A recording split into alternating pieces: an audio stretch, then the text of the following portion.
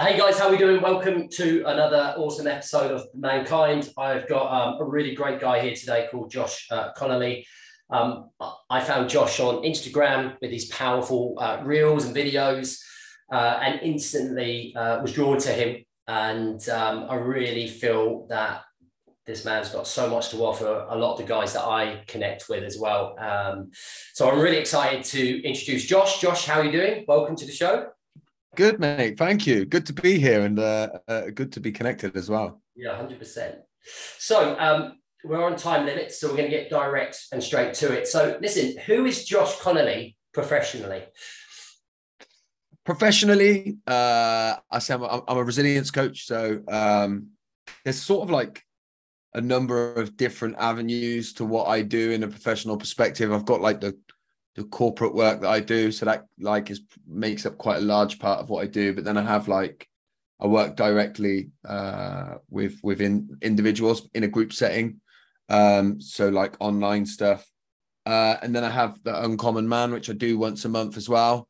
Although I wouldn't really call that professional, really. That's more of a like pastime. So I don't know, man. I don't know what I'm a resilience coach who sort of is very fortunate to do whatever I fancy doing, really. Love that. I love it. I love it. It's always difficult. Like, I always like to let somebody identify themselves with what they are as a coach is like. And a lot of people always seem to think I'm a lifestyle coach or a life coach, and I literally hate like that. And I'm very much just more think about the mindset, right? So I think it's good. I'm glad you said resilience. So what's resilience to you? How would you define resilience in your own mind? Yeah, look, the reason I've always said resilience coach is because I think resilience is important.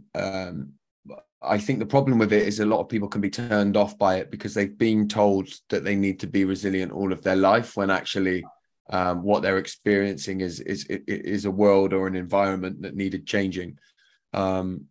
And a lot of people think that resilience is like keep going, always show up, keep moving forward. And what I'm really passionate about is sort of redefining that, or actually bringing it back to its original meaning, which is like to be able to understand myself, to make sure I get what I need whenever I'm struggling. And you know, look, that can be anything. And I think it's detrimental when we think that it's to keep moving forward.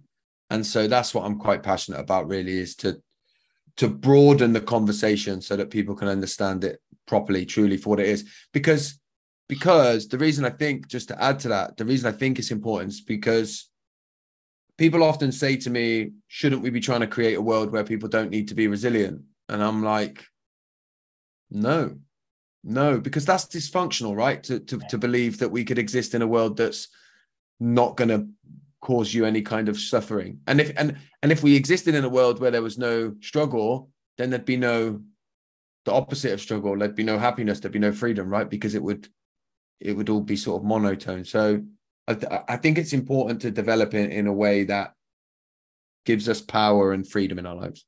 Yeah, I like that. I think since I've met you, actually, like this is the first time we've actually met, but since I've come across you, I've really reflected on my own, not me personally, but the way that I deliver in terms of resilience, because I think we have to look at everybody's version of resilience. So I guess coming through the military for 9 years, I had to show a particular type of resilience around a particular type of environment, which was very alpha male. And I had to be resilient to almost survive in there, which is like I would say that had some detrimental effects to my mental health when I left. And I have, since consuming and listening to you and being aware with you, like I've tamed almost that resilience to actually, do you know what? Resilience sometimes is understanding ourselves better. It's not like being a hard brick wall where you try to stop everything coming in. And that's been really great for me in terms of learning, because I think my version of resilience has always been like it's a brick wall, like we just deal with it. And I think actually, you know, in the last 6 weeks, especially when we come back from holiday, I've looked at that resilience, especially with running a business, and like, you just got to keep showing up. You just got to and actually, no, I feel exhausted. It's all right to stop for a little bit. It's all right to go and pay attention, right? Yeah. And the way that I separate that down is like part of our resilience is that you need to be tough. Now, I would make toughness as being slightly different. Toughness is like that brick wall that you talked about. Yeah. So I think like in the military, you have almost no option but to be tough, right? Yeah. So you have to be like that brick wall. You have to develop that. But the problem with being tough, like a brick wall, is if you think of like a tough material or something like a hard plastic, right? It's tough because it takes impact and it stays fixed and strong and exactly as you need it, right? The problem with that is that too much impact and it will snap. And when it snaps, it's useless. You can't use it in its original form anymore, right? And so long term, we need to be a little bit more like elastic, which is like we bend and we distort and we move out of shape. Now, here's where the nuance is, and where I think it's important to talk about this is we need a bit of toughness. And I think it's wrong to say that we don't, right? Sometimes I need to show up and I need to be like that hard plastic. And I couldn't be doing the work that I'm doing now if I wasn't tough, probably a little bit too much sometimes, right? To get the work done. But true resilience is like having that understanding that I've been in that tough state a little bit too long now, and I'm going to snap. I'm going to snap. My breaking point is going to come. So I need to understand that and make sure that when I've been through those periods of being tough for too long, that I come back to my resilience, which is what do I need in this moment and how do I make sure that I'm not going to snap, you know? And so I think people tend to polarize things a lot. And, you know, we sort of live in this world where toughness is almost sometimes becomes a dirty word. You know, I even see it in the way that you talked about business. And I think it's like a good example of this, where people like say now, you know, if it costs you your mental health, then you shouldn't do it. And I'm like, well, hang on a minute. Like, there's times when I've sat up late, like to the detriment of myself, because I wanted to get something done to move forward in what I'm doing. And so, you know, things like creating a business, if you want it to be successful in that way, does take sacrifice. So it's understanding that the things can coexist, and it's messy and it's nuanced. And it's not, you know, you don't want that just pure hustle all of the time to the detriment of myself, never ever sleep, because I'll break. I know that.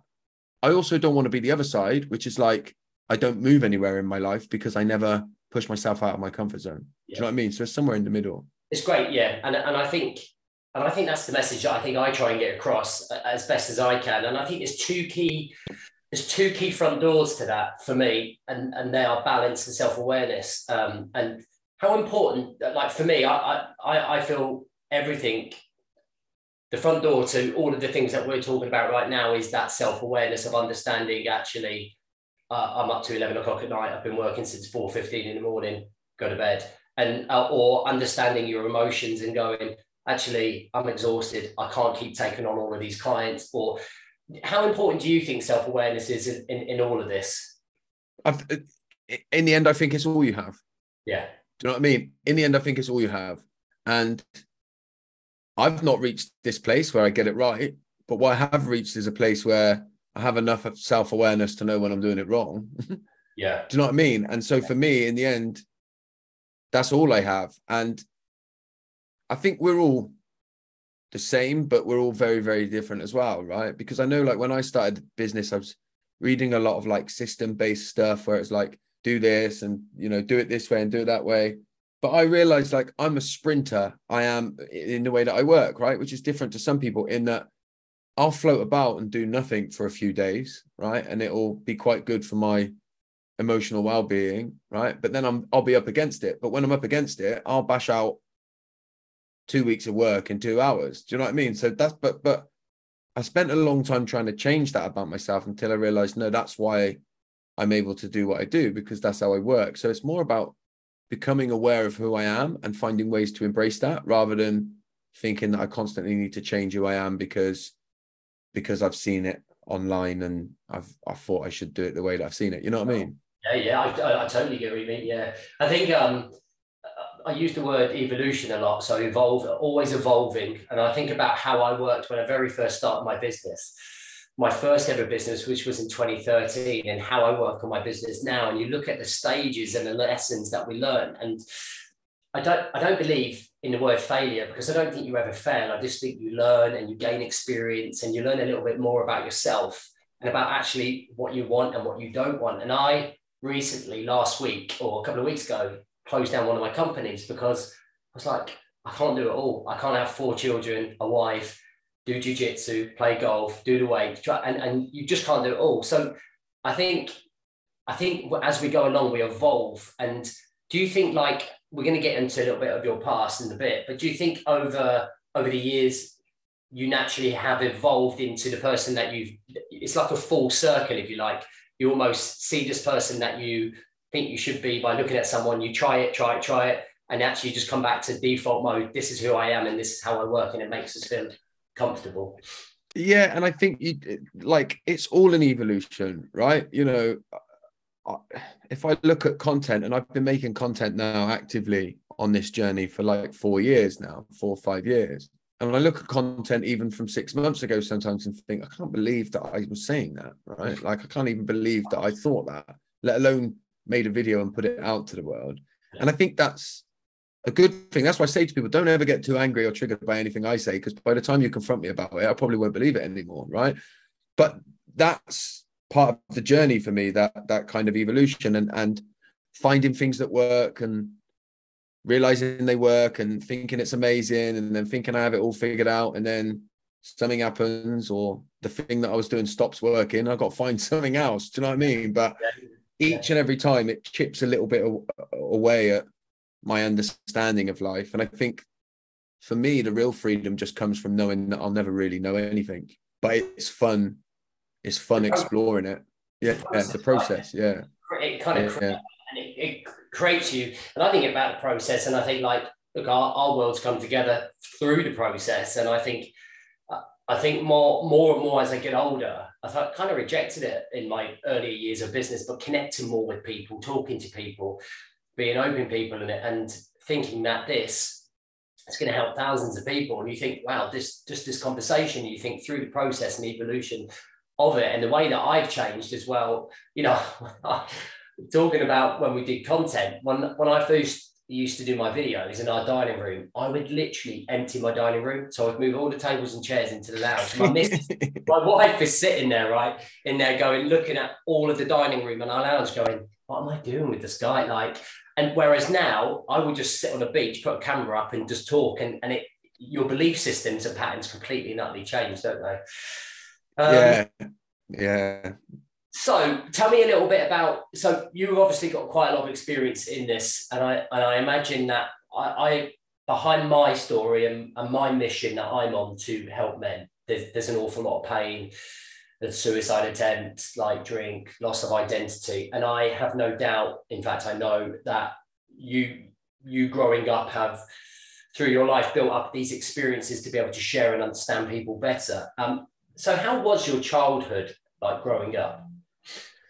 Look, I think that when I talk about my childhood, I think it's always important to sort of stress that I've only really began to admit that to myself in the last, sort of 10 years now, right? But prior to that, when I was in my mid-20s, I would have told you my childhood was fine. Like, it was no harder than anybody else's. Everybody else had difficulties, and mine were no worse than anybody else's. But the more that I started to understand who I was and understand my life, I started to realize that actually I really struggled through a lot of my childhood. My dad was an alcoholic, so I lived with that experience. I struggled all my life with men, to be honest with you. I've always found men a little bit scary, a bit frightening, although I would never have known that.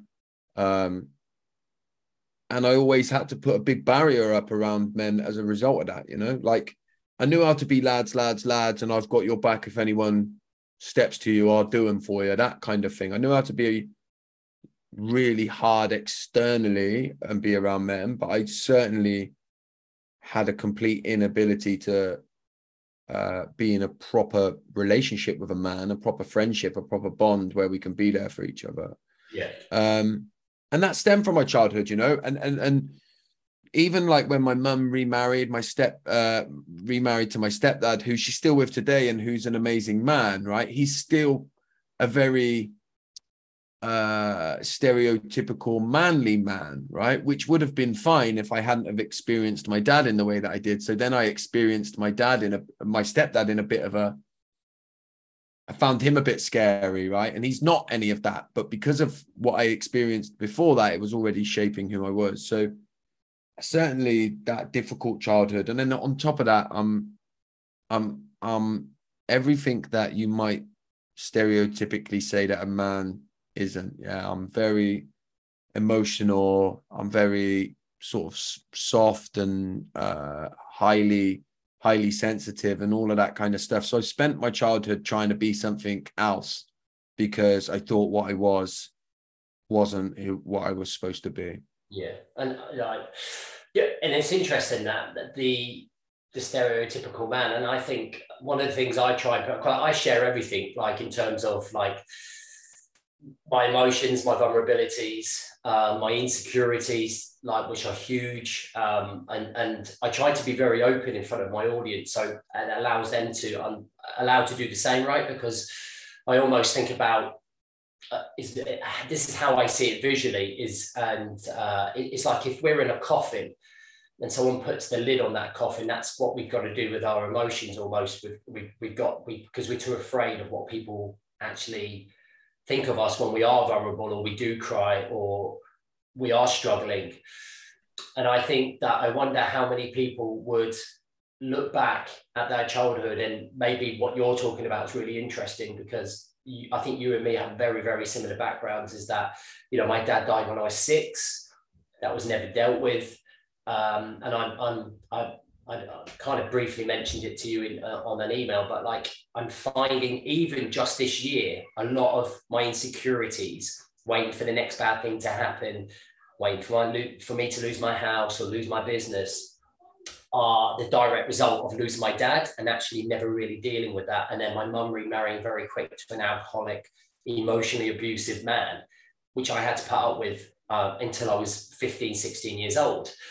And I think the military created an inner hardness in me that actually, when I left for those first 3 years, I was vulnerable again, and I lost my identity and my purpose as well. So I can completely relate to that. And I can completely, I really wish that, and I think the work that you do and I do really goes a long way to allowing men to be who they naturally are, rather than forcing this hardened outer shell image. And I'm and I share all of this with my 50-year-old boy, and my daughters, and trying to always express how they feel and say it's all right to cry. And I think there's a lot of work to be done in junior to secondary schools to change that perspective and change that mindset. We'll come back to your childhood, but what are your thoughts on that in terms of implementing that chip early on in men's and females' lives?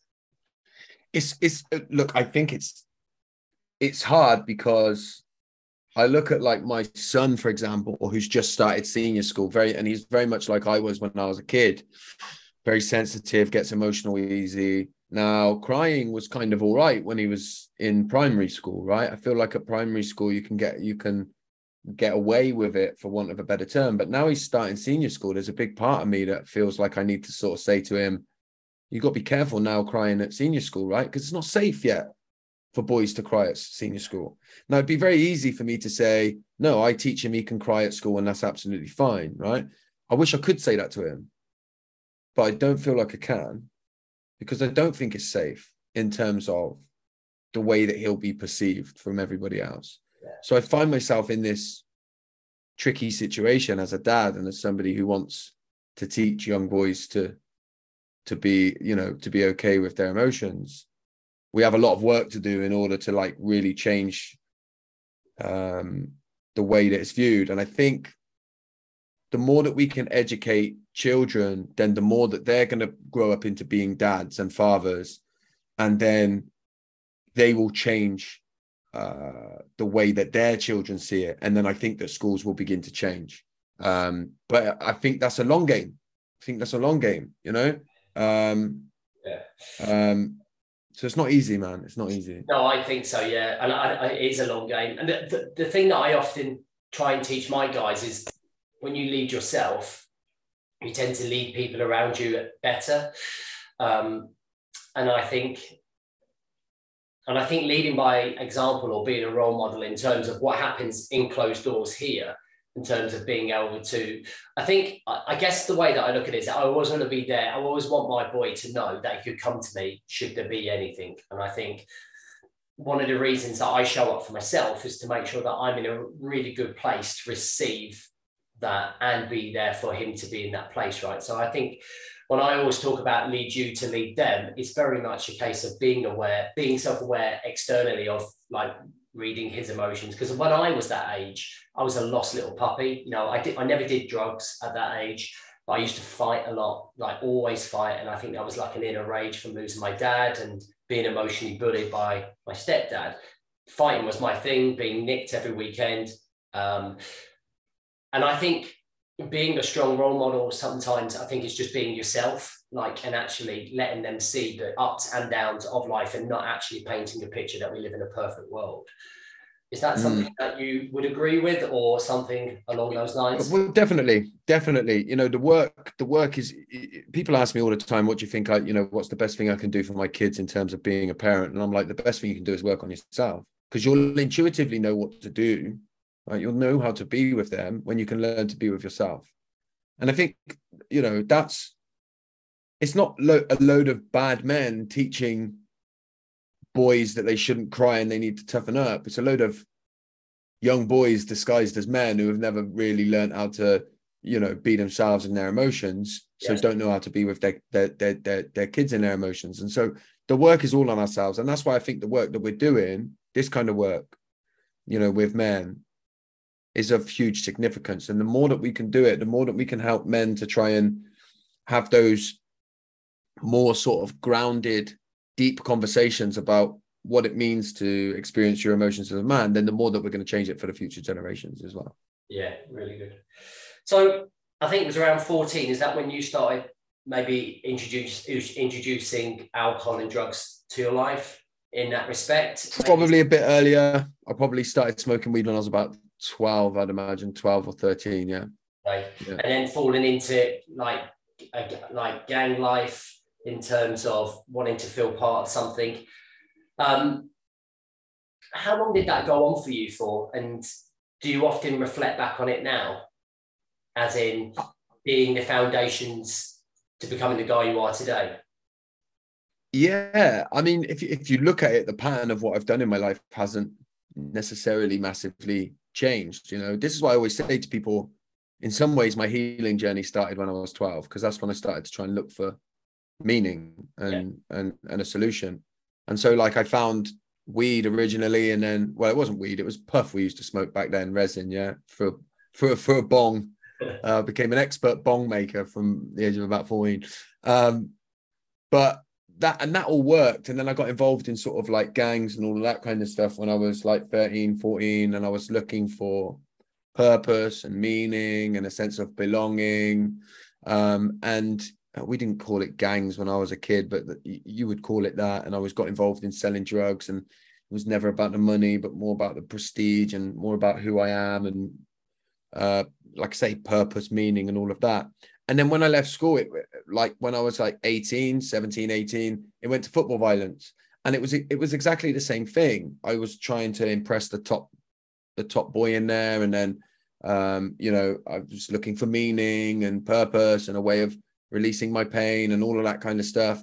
And then, then it went to going out a lot and all of that. And then when I stopped drinking when I was 24, originally I went to 12-step fellowships and I did the same thing. I was looking for meaning and finding a way to get rid of my pain. And look, I started Uncommon Man, the men's stuff, in November last year. And I'm doing the same thing, right? Which is finding meaning, finding somewhere to release my emotions. Part of me still trying to impress the other men there and like all of that stuff. So like when you look at it in that way, things haven't changed drastically. I'm just doing it in what would be perceived as more healthy ways, right? And it is more healthy. There's no doubt about it. But look, I'll say now, I never did any men's work until, I say I never did any men's work. I did work on myself, but I never ran any men's stuff. I didn't lead any men's coaching or anything until November last year. Before that, everything I did was corporate and for anyone.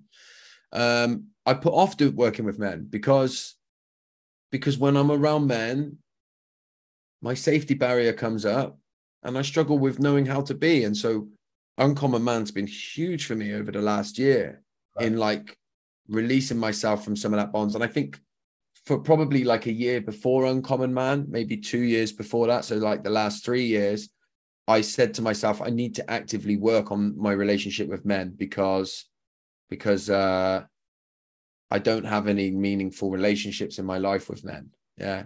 And now I do have, you know, a handful of men that I would, as well as everyone that does Uncommon Man, but like in my sort of circle of close people, I have 3 or 4 men now who I'm very close with and who I open up with on a deep level. And that's been massive for me because I ran away from it, you know, in a million and one different ways. I didn't actively show that or maybe even consciously know it, but that was the truth. Love that. And that's evolving, right? That's taken it, and that is almost showing that hardened self of the resilience that we spoke about right at the start. Is going, I've got to break through, and I can really resonate with that as well. I think when I started the man coach or the dad coach, when it was way back in the day, I never wanted to do videos because I was afraid of all the criticism that you get in the comments, and you would worry what people think of you. And there would be breakthroughs. And actually, I was meant to have started this whole project a year and a half earlier, but I just put it off. But I'm really glad that you did, because you probably have saved so many lives by doing it as well in such a short time. And you've only just got started as well, right? And it's like, it's amazing. And look, again, we're always learning, right? Because I've sort of noticed over the last 2 or 3 months, I'm leading this thing, you know, and we do the exercises and I send, you know, the men go off in like little groups of 3 and do a listening exercise. And I'm getting everyone set up in their freeze. And then there's 2 left at the end. And I'm going, oh, you 2 being a 2, sending them all off and stood there myself, not doing any of the work. Yeah. So I'm still avoiding having to do it by, I'm leading the space, right? Yeah, I get it. When I don't need to be stood there. I could have gone with the 2. And even if there wasn't a 3 left, I could have made a 4 and got in it.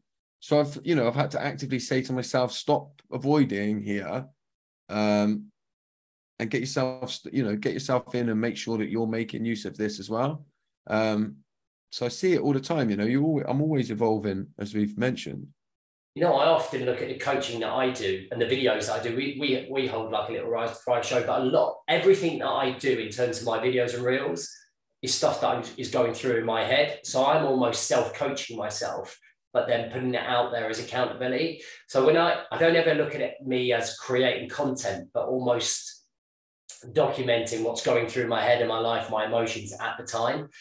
And I only realized that this year, and it's such a self-soother and help to be able to put that out there and go, like, this is who I am. Like, I'm not bothered about what people say, but actually it gets received really well the more that we do it, right? And I think I don't want people to look at me thinking, oh, he's got his shit squared away, man. He's fucking squared away. I hate it when people say, I hope one day to be as healed as you. I'm like, you've got it wrong. Yeah. don't you don't realize how fucked up I am.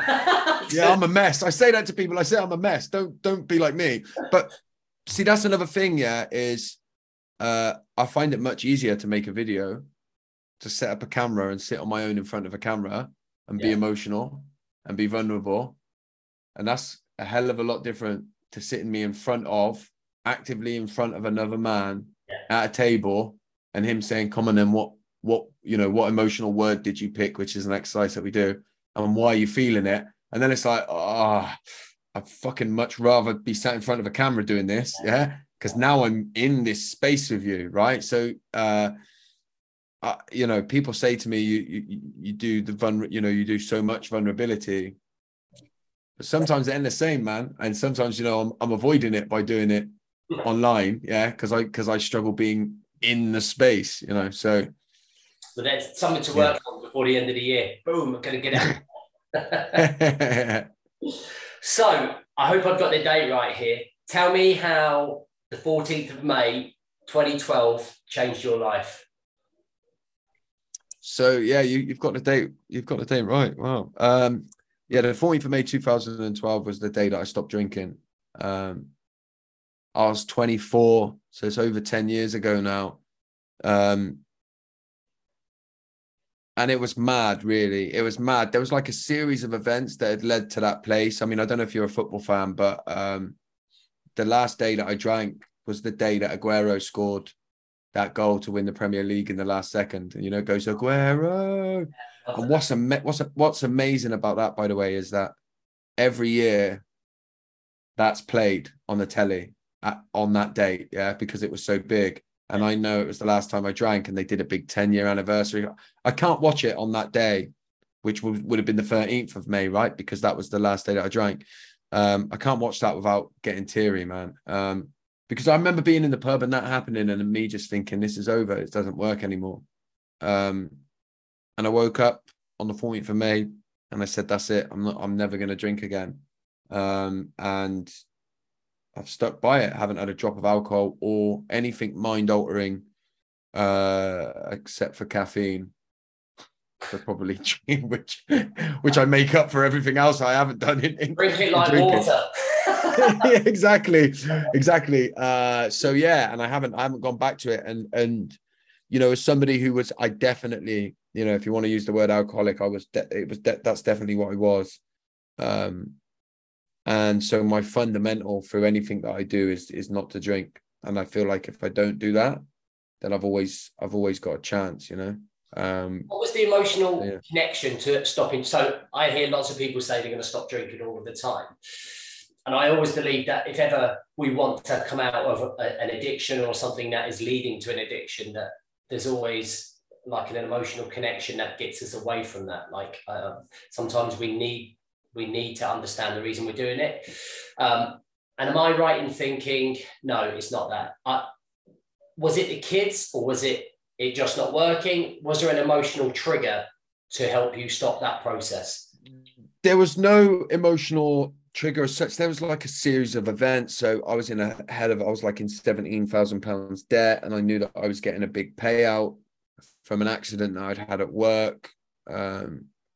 So it was all leading to it. I knew that it was becoming a problem. My life was a mess. I was struggling with seeing my kids, and I had 4 kids by then, and I was in a really, really bad place. I mean, look, I genuinely believe if I didn't have kids, I wouldn't have stopped. Everybody says you've got to stop. You've got to want to stop for yourself. And I understand that. And I think at the core of that is probably true. And I also recognize they're the only reason I did stop. So I'd be lying if I said you've got to want to stop for yourself, because for a long period of time, they were the only reason I did stop. So it's not necessarily true. But then what happened is that my life, I hated being sober. I hated not drinking. I mean, there was no sober community online back then, but I used to go to 12-step fellowships, and anybody else that was sober was talking about how amazing it was. And so did I. I said, it's amazing. I love it. But that wasn't true. I hated it. Like, I mean, I didn't know how to live without alcohol.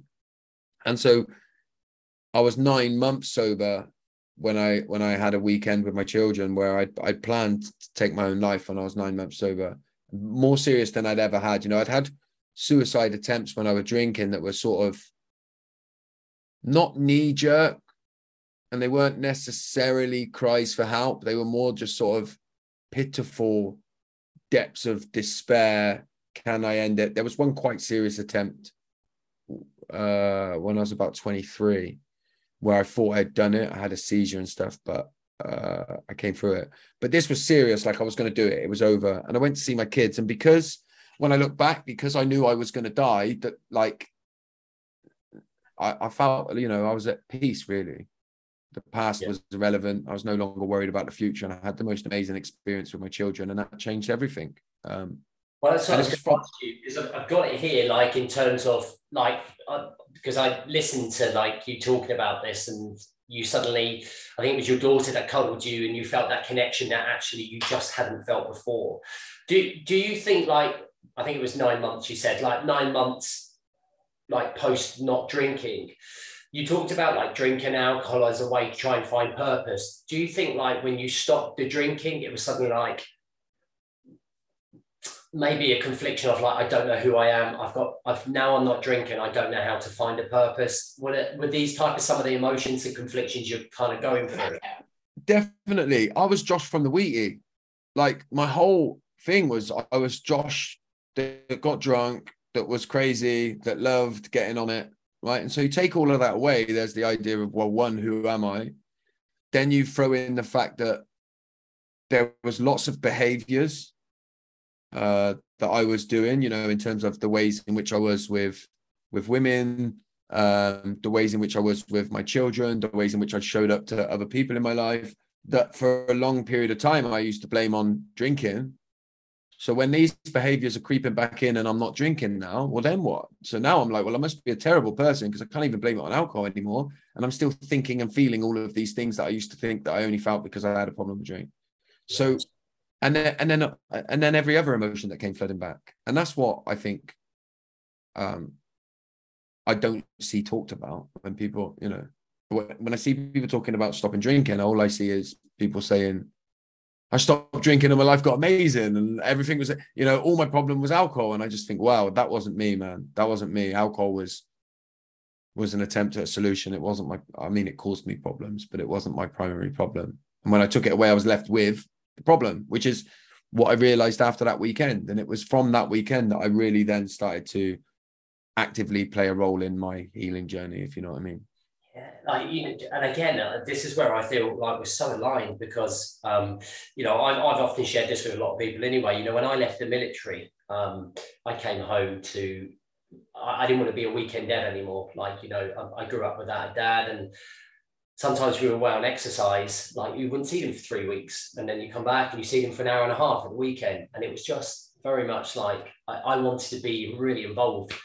When I came home, I thought it was just going to be a walk in the park. Like, you know, it wasn't because of anything that I saw, like when I went to Afghanistan or anything like that. It was a case I came home and I didn't know who I was. And I guess in some way, shape or form, I wasn't like doing the drink thing and then coming off the drink. I had a set life, a way of thinking, a purpose, then come back and I had nothing and no one. And like I was still, for 3 years, Sergeant James Bourman in a community that didn't belong, where Sergeant James Bourman didn't belong. And, you know, it cost me my marriage, it cost me relationships with people. And again, you know, that's when I started drinking, not excessively, but like quite heavily. I wouldn't say it was an addiction, but I remember getting to the point where I was sitting in my room and I had all these pills out and the whiskey. And like you, I had decided that was it. Like, I'm done. Like, I can't deal. I think the best way to describe it was numb or hollow because you just can't connect. There was a big disconnect with myself. And I remember looking at the picture of the 2 kids that I had given up my career that I loved for and said, is this honestly the way you're going to go out? Like, and it was that emotional connection that got me out the house to go for like I was just going to go for a run, just like for 30 minutes. Like, I was so unfit at the time. Bearing in mind, I used to be a physical trainer in the Marines, but I was baggage.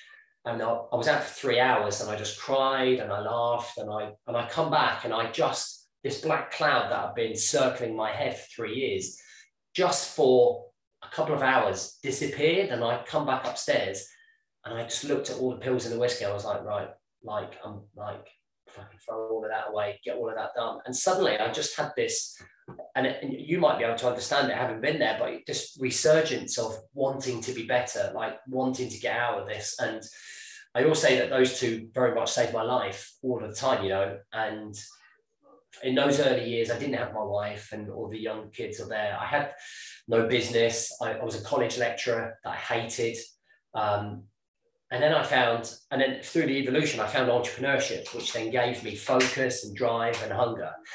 And that's what allowed me to build myself and build that character. And then I met the wife, and then she helped me build that inner strength and that inner belief. And it's just been a journey ever since. And I think the majority of men always will always think about suicide. Like whenever I speak to guys, you always go, "Can I just always think about it?" And even when I've been in a good place, I've always thought about it. Sometimes because I feel backed up against the wall, and I think it's like the way out. And I wouldn't never follow through with it. Like I'm too much of a good place now. Whereas back then I had nothing. And I think that if men could just be more open about what they go through, they wouldn't necessarily always have to resort. And I honestly believe that a lot of men that do commit suicide would definitely change their mind, like, or as they're doing it, drastically regret it. You know, like my ex-wife's cousin, he took his own life. We almost got him back, and he was going, I'm sorry. And it's just like, it's daunting to me. And when I listen to stories of people that jump off bridges but survive it, and they said the minute they let go of the railings, they instantly regretted what they did.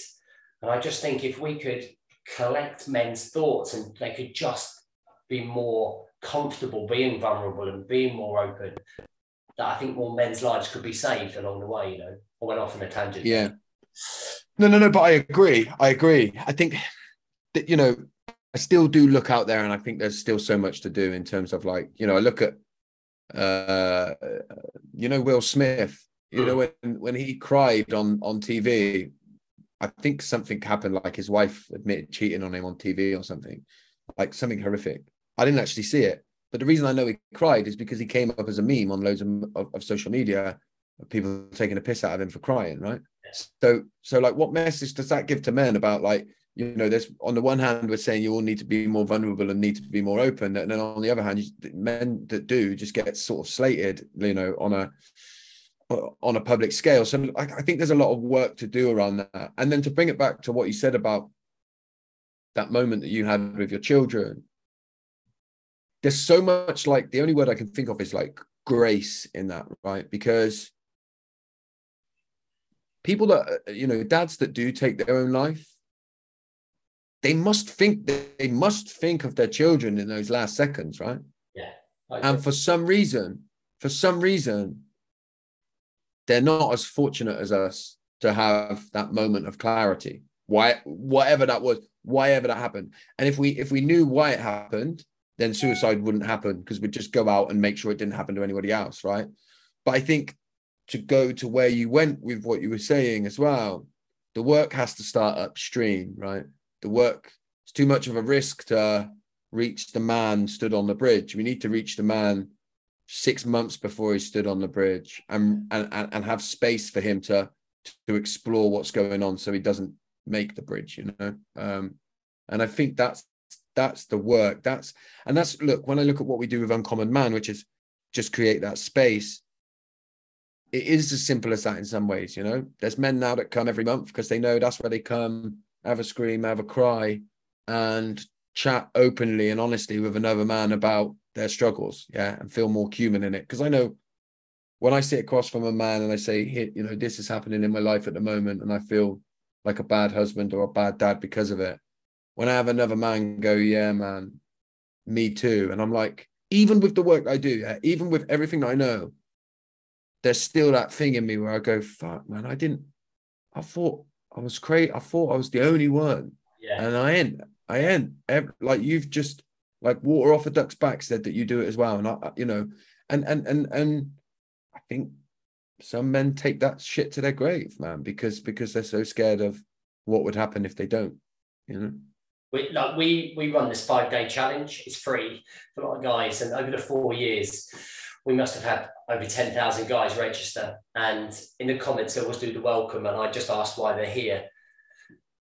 And you got there's thousands of comments of guys going, oh my God, I can't, like, I'm so great to be in an environment where there's like-minded men here, or people understand me, or God, I thought I was the only one. And I think in another 10 years, I think it's all going to have moved forward. Like, I really hope, like, with the work that we do as well, and other men that are working with other men, I really hope that in another 10 years, the state of men's mental health, everyone's mental health, because everyone's mental health is important, has escalated. And you think how much it has grown in terms of awareness in the last, like, maybe 2, 3, 4 years. You know, I do believe that in the next 10 years, we've got a work cut out with the COVID generation of people who are at school or struggled through school, or like the detrimental effects of social anxiety or communication around people, or people forgetting how to socialize. And I don't think that's going to be it. This is where we should be doing, like, why we're not doing the work right now with these kids before they leave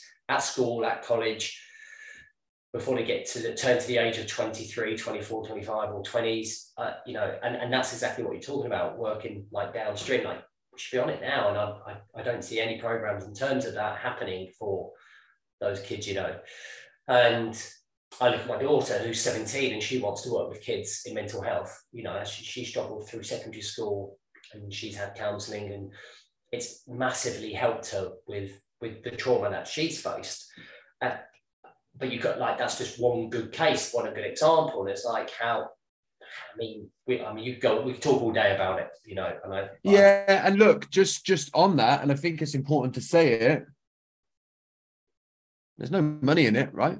As for somebody, it's not a lucrative thing to want to do. Like, we exist in a society where if you want to work with children, you have to sacrifice good financial living. I mean, I don't care what anybody says. That is wrong, right? Yeah. That is wrong. You should judge any demographic of people by the way in which they treat their children. And on a sort of political level, without getting political, but you have to in some ways, like, we're a disgrace. We're the 5th richest democracy in the world. And if you look at the suicide rates and the way that they've gone up over the last 10 years, they'll directly correlate the way that funding for children's services has gone down. I mean, it's ridiculous. Yeah, I agree. I could literally go deep. I could do a few hours on that, mate. I'm telling you now. Yeah. I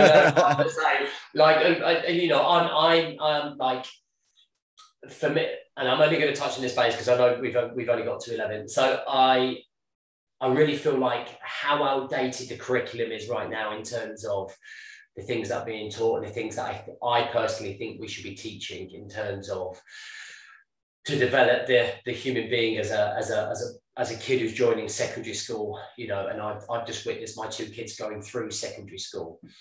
And I really, and some of the things that I'm thinking about, like you needing a toilet pass to go to the toilet and then getting detention because my boy has to leave the room. Yeah. I mean, common sense prevails, and I know teachers are weighed down with pressures from hierarchy and governments, but I think the scope for there to be an element of a mental health like program, it's something that I feel so passionately about that at some point in the next 5 years. And it's like you say, it's just trying to find the time to write that or know how to write that. And am I writing it? Am I gonna get anywhere with writing it to then go right? Yeah. I do. And look, part of the problem. Look, I think a lot of it is about giving teachers power back, right? So stop tying their hands behind their back with all this academic stuff. Yeah. Why the hell are we testing the shit out of children in year 6 with SATs tests, right? Yeah. My son was worrying about his SATs tests, right, during mental health week. The fucking irony of it, that like we're saying mental health week, and my son, who's 11 and should be worrying about when he can next go out and play football, is worrying about a test that he has to do because the powers that be want to test and make sure that the teachers are keeping up with their work, right? I think it's ridiculous. And then we just continually test the shit out of young kids. But there shouldn't be any tests. My opinion. To be radical, there should be no tests. There should be no tests. If you look at Finland, and this, I'll finish on saying this to give you something to go away and research if you haven't already. Look at the schooling system in Finland, right? They don't have any tests, right? Apart from in year 11, right? The last year of school, there's a test, but it's optional. You only have to do it. You don't have to do it. You can do it if you want to, right? They do much shorter days. In between every lesson, they have a 15-minute break because they understand that putting too much pressure on the brain means that kids will tune out anyway, So they have a 15-minute break. They only go to school for a total of something like 5 hours a day or something like that, right? So that kids get, and the difference that you'll see, and listen, the schooling system, the way it is now, is still the same as before the internet. And, I used to say to a teacher, I can do all this math shit on a calculator. And the teacher's answer to me was, you can't carry a calculator everywhere in your pocket though, can you? Wait a minute. Exactly. And so the world's changed. Yes, I can. Right. And I can also carry an encyclopedia everywhere in my pocket. Right. So, so the world changed. And then throw into the mix that how many children that have just started high school, right, will leave school for a job that doesn't even exist yet? How many? Yeah. Most of them. So we can't even, if we think we know what we should be teaching them, we're lying, because the jobs don't exist yet. So anyway, we nearly started going down the rabbit hole, James. We'll have to do a part two. We'll have to do a part two. I think so, definitely. Mate, it's been a real great honour to have you on the show. We're very alike, I think, and I think a lot of people are going to get a lot from this as well, definitely. I think it would be great to do something down the line as well. I think kind of bring in our communities together. I think there's definitely, man, a lot of potential there. Definitely. But Josh, tell people where they can find you so they can listen to all your great stuff, your best platform. My website is just about to drop as a brand new one, so you'll find everything there, joshconnolly.co.uk. Otherwise, get me on Instagram. It's probably the best place, which is Josh_FFW. Yeah. I'll put that all in the description anyway. Go and check out Josh, guys. I was just going to ask you, just to finish, have you written a book yet? Not yet, man. I will. Everyone says I should, and there's a book in you. I can feel it. Yeah, I know it's coming. It is coming eventually, just not yet. Not right. yet. I like talking too much. That's fair enough.